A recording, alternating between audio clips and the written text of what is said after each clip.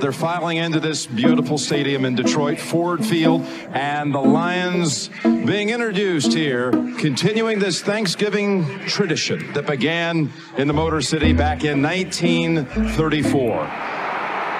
Dave Williams to the 30. Touchdown, Chicago. They win it on the kickoff after overtime. Look out, he fumbled. This will be the first fumble lost by a Lion running back in the Mariucci era. Here comes Stafford. And he's picked off, and it's going the distance. Eddie Jackson, for the 5th time in his young career, has a touchdown. Happy Thanksgiving, partner. What a day. They gave us a great game. Eric Woodyard, you're not just our Detroit Lions reporter, but you're also from Michigan. And our listeners were just treated to a bit of a montage of the Lions' Thanksgiving ineptitude over the years. So please tell me, in your time walking this beautiful green earth, when was the last time the Lions were relevant on Turkey Day? I mean, for me, I feel like it's relevant every year because I'm from Michigan. You know, I remember, being a child just growing up and watching those games, particularly in the 90s with Barry Sanders, and it always just be the Lions playing on Thanksgiving. So my perspective from the national perspective is probably different because I think we just always expect Detroit to be playing on Thanksgiving. Okay, so you're a Flintstone from my understanding, but it feels like finally the Lions are not going to ruin your appetite ahead of the meal. These are not your dad's Lions. These aren't even your grandfather's Lions. Tell me a little bit about how they've done on this day, the team specifically. Definitely a losing record, more losses than wins, definitely. But I think it's just a tradition. It's been around so long in NFL history that you know it's one of those things that you're always on. I had a chance to speak to Amon-Ra St. Brown about this, and he was saying even growing up in California, he just always assumed when the Lions was on TV they were going to lose. So I think we all kind of adopted that attitude a little bit. But I will say this, man, my favorite one was probably in 1997, seeing Barry Sanders and him going off for 3 touchdowns against the Bears. 34-20, the Lions lead, and here's Sanders again. Sanders will score his 3rd of the day. He is absolutely amazing. And I just remember being at home, my mama cooking chitlins and, cooking turkey and dressing and, macaroni and cheese and all my favorite meals, and just seeing the greatest of all time running back-wise, Barry Sanders, going off for 3 touchdowns. It kind of went away when Barry retired a little bit, but, it's just always one of those things.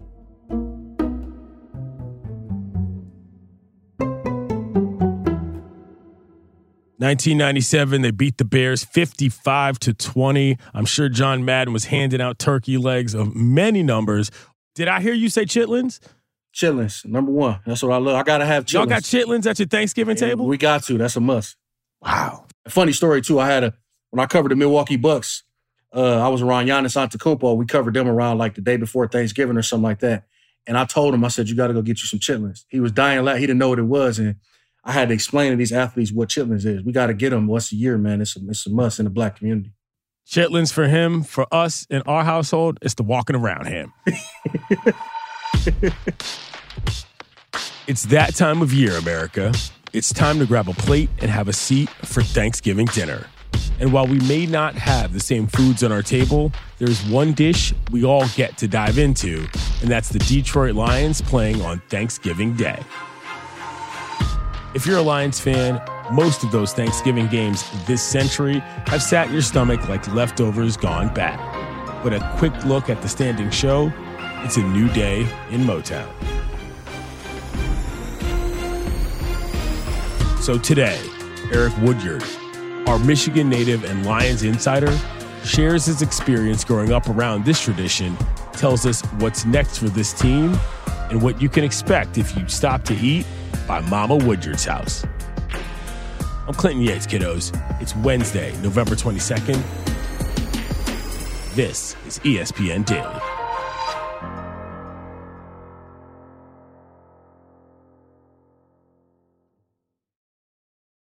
Delicious meat, nutritious. In the snack that packs a real protein punch, Wonderful Pistachios, one of the highest protein nuts out there. Each 1 ounce serving has 6 grams of protein, giving you over 10% of your daily value. Trust me, I've been eating them like there's no tomorrow all week. Wonderful Pistachios also come in a variety of flavors and sizes, perfect for enjoying with your family and friends or taking them with you on the go. And you, like me, are on the go a lot. Taking the kids to school, hopping from meeting to meeting, shopping for groceries, whatever it may be.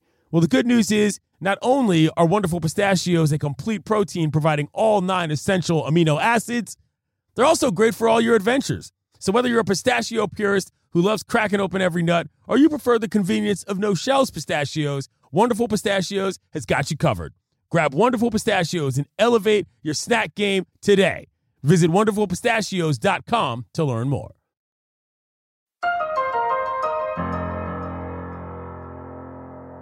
Eric, we see the Lions every Thanksgiving. But what makes this such a tradition in the NFL historically? Man, it all started on Thanksgiving Day in 1934 when the owner, George A. Richards, decided to play on the holiday to attract more fans.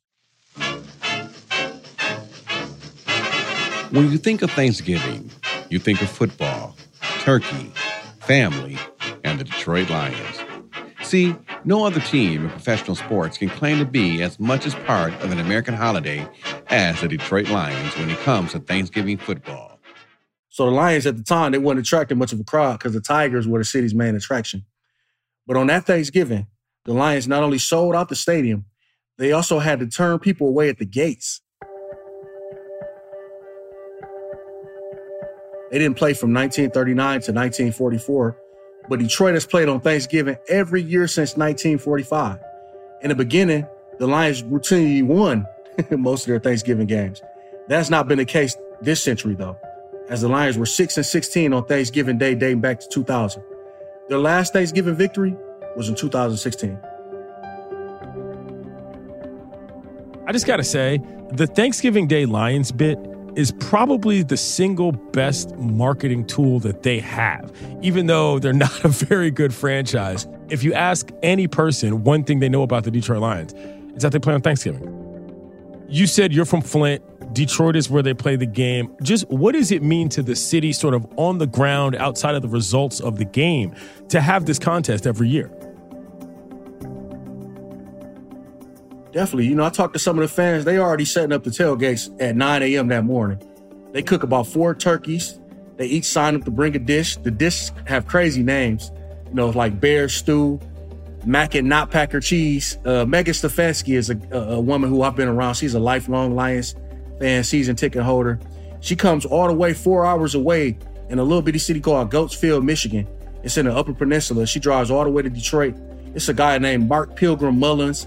He's been a season ticket holder since 1991. He comes dressed up as a pilgrim every year for Thanksgiving Day with his daughter, Mandy, and everybody going from there, and they kind of just go into the game. It's just a level of intensity. It's a swagger. There's something about the city on Thanksgiving. It just feels like football. This time of the year feels like Detroit Lions football, and it's been that way my entire life.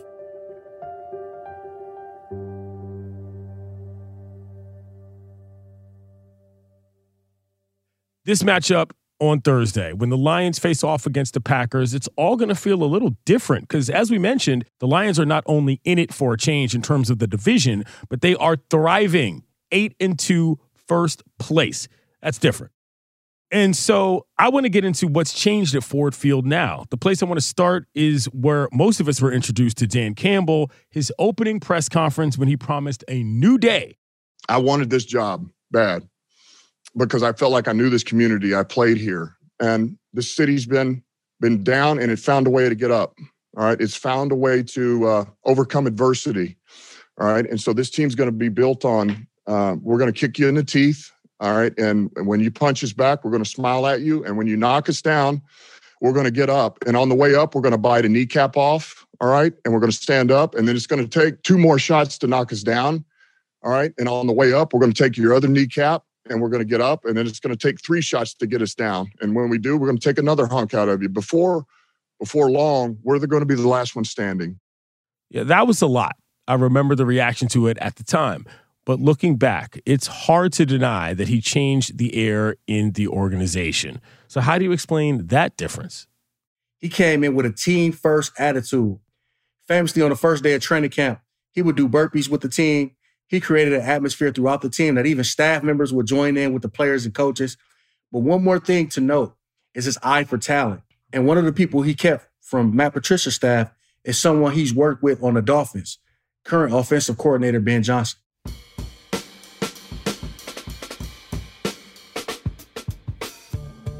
You know, we've talked about Ben Johnson a lot, and I do want to get into him, but I want to get back to Dan Campbell. I think that there's a lot of people that still look at him as not exactly a carnival barker or a joke, but they can't get that kneecaps thing out of their mind. You've been around this team for a little bit for a while. How have you seen his reputation change amongst other people in the league, not just amongst folks in Detroit?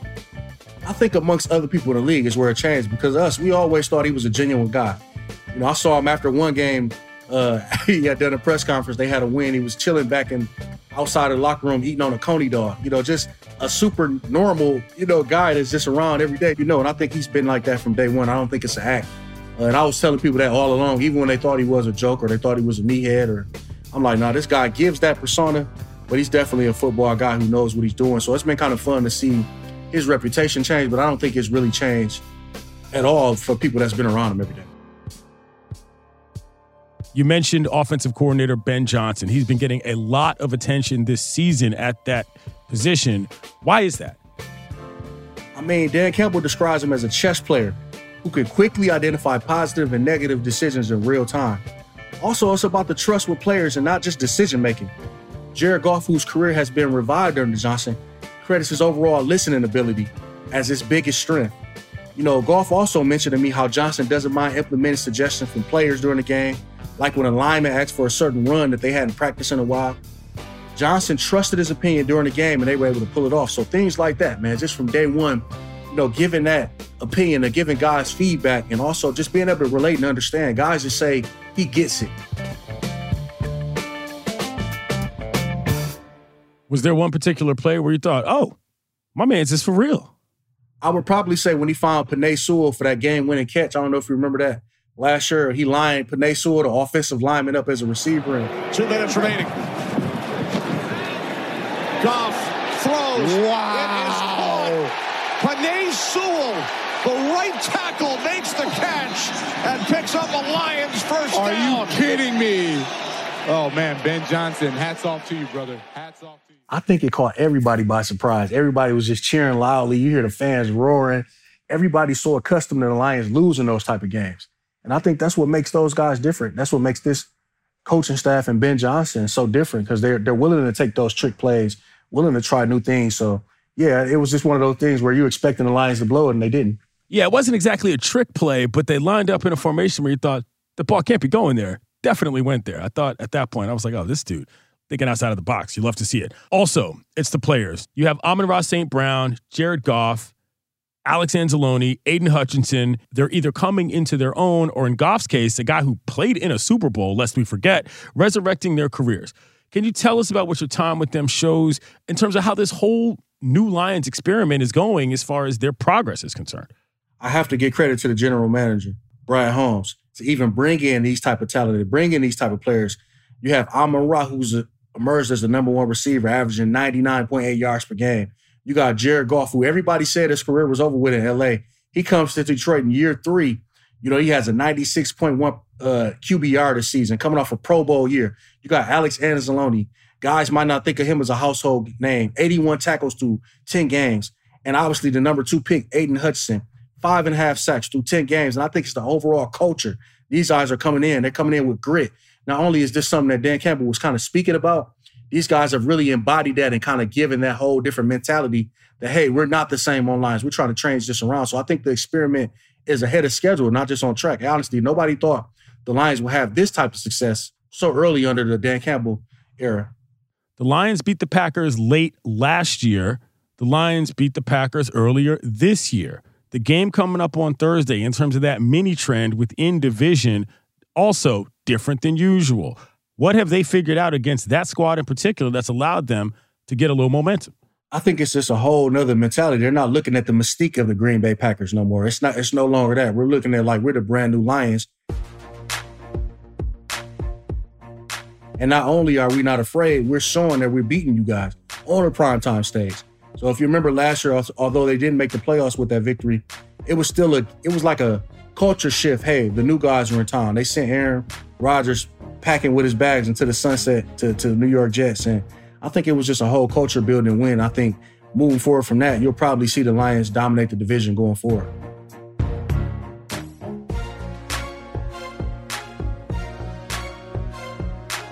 Coming up, we dive into the mood in Motor City on Turkey Day with a little help from an old school hip hop legend.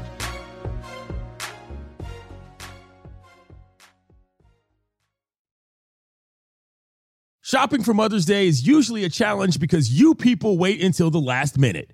But Macy's Gift Finder makes it incredibly fast and easy to find the right gift just in time for Mother's Day. Whether you're shopping for your sister's first one or for your fashionista mom who likes to make a statement, Macy's Gift Finder has so many great gift ideas that you can easily pick out something special to celebrate with them both. You can shop by price anywhere from $25 and under to, say, $100 and below. You can also sort by category like fragrance, handbags, and more, or gift lists like for the mom who has everything, or even pre-wrapped gifts for grandma. Find top brands like Studio Pro Model Beats headphones, Polaroid cameras, and Samsung smart TVs. So, what are you waiting for? Mother's Day is May 12th, and it'll be here before you know it. Macy's has the perfect gift guide to make picking something for mom easy this year. Head to Macys.com/giftfinder today. That's Macys.com/giftfinder. The NFL schedule drops this week, kiddos, and you can be there to catch all the action live and in person with Vivid Seats. Experience every touchdown, every tackle, and every eye-popping play of your favorite team. And to kick it off, Vivid Seats, the official ticketing partner of ESPN, is offering you $20 off your first $200 ticket purchase with code DAILY. That's code DAILY. Download the app or visit vividseats.com today. Vivid Seats. Experience it live.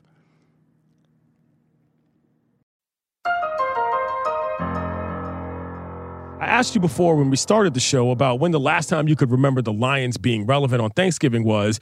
But, you know, as you spend time with your friends and your family, what about this game?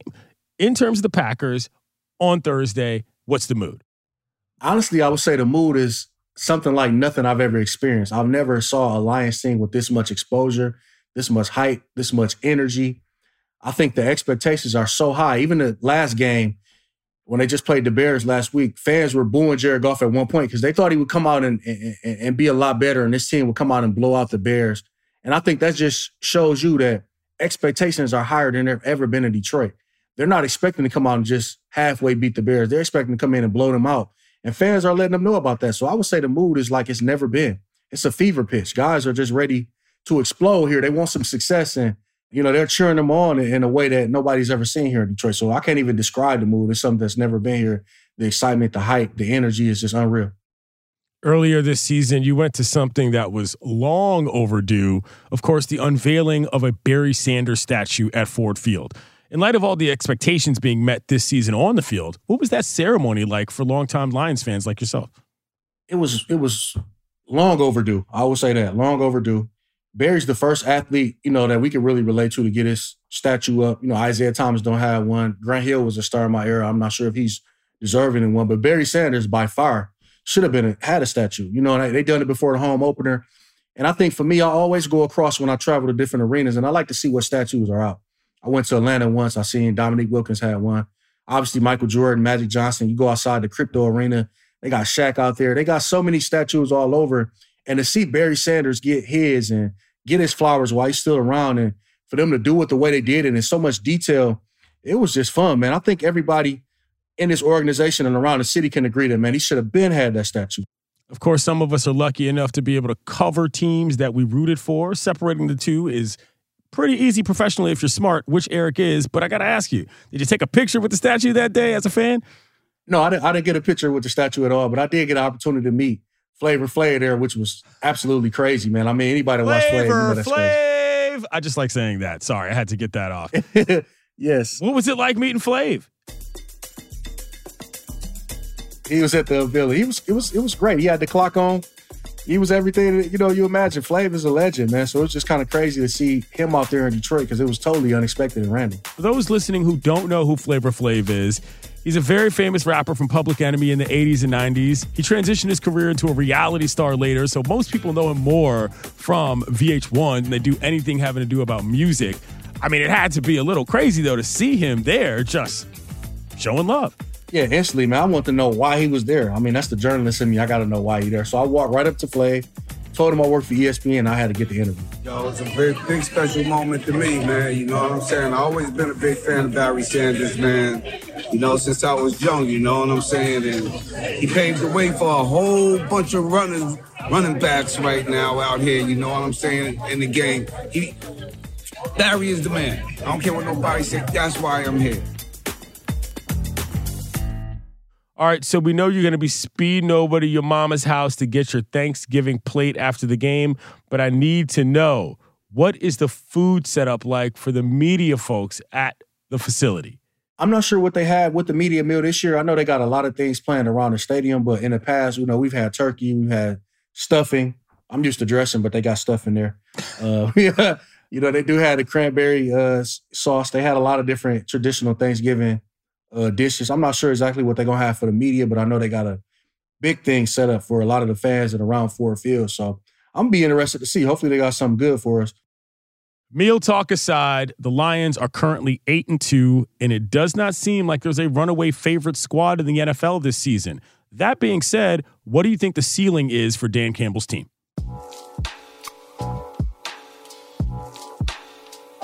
I think the sky's the limit, honestly. I know this sounds cliche, but I think I could see this team getting to the playoffs, getting bounced in the playoffs, or I could see this team getting hot and going to the Super Bowl. I think it's all about how they're peaking by the end of the season. I think they're going in a positive direction. This team is playing that good right now. Our other friend Kevin Clark pointed out earlier in the season that you got to win at least 3 games in a row to get to the Super Bowl. The Lions, one of the few teams this year that have done that twice. So, yeah, they got a pretty good shot. Thank you, Eric. Tell your mama to save me a plate. I got you. She got you. Everybody, happy Thanksgiving, everybody. Have fun. Be safe.